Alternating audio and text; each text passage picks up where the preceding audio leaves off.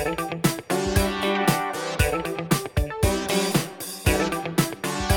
Theatrics Podcast.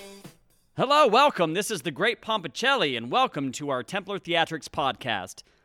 On today's episode, we have Anna Emily talking about the Second Night Curse.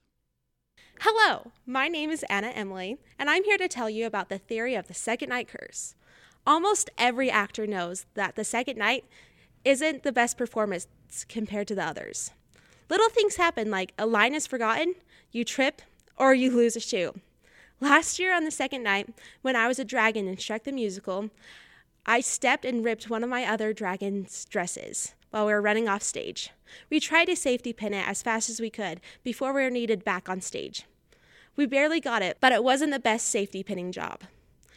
You might have small things like this happen from time to time, but sometimes much bigger and dangerous things happen.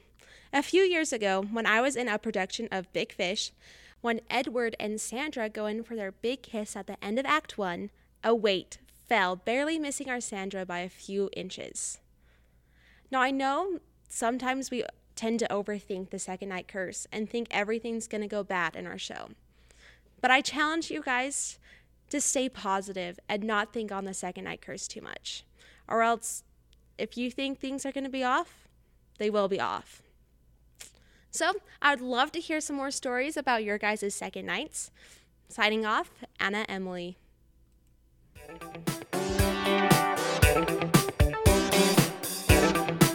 Templar Theatrics Podcast.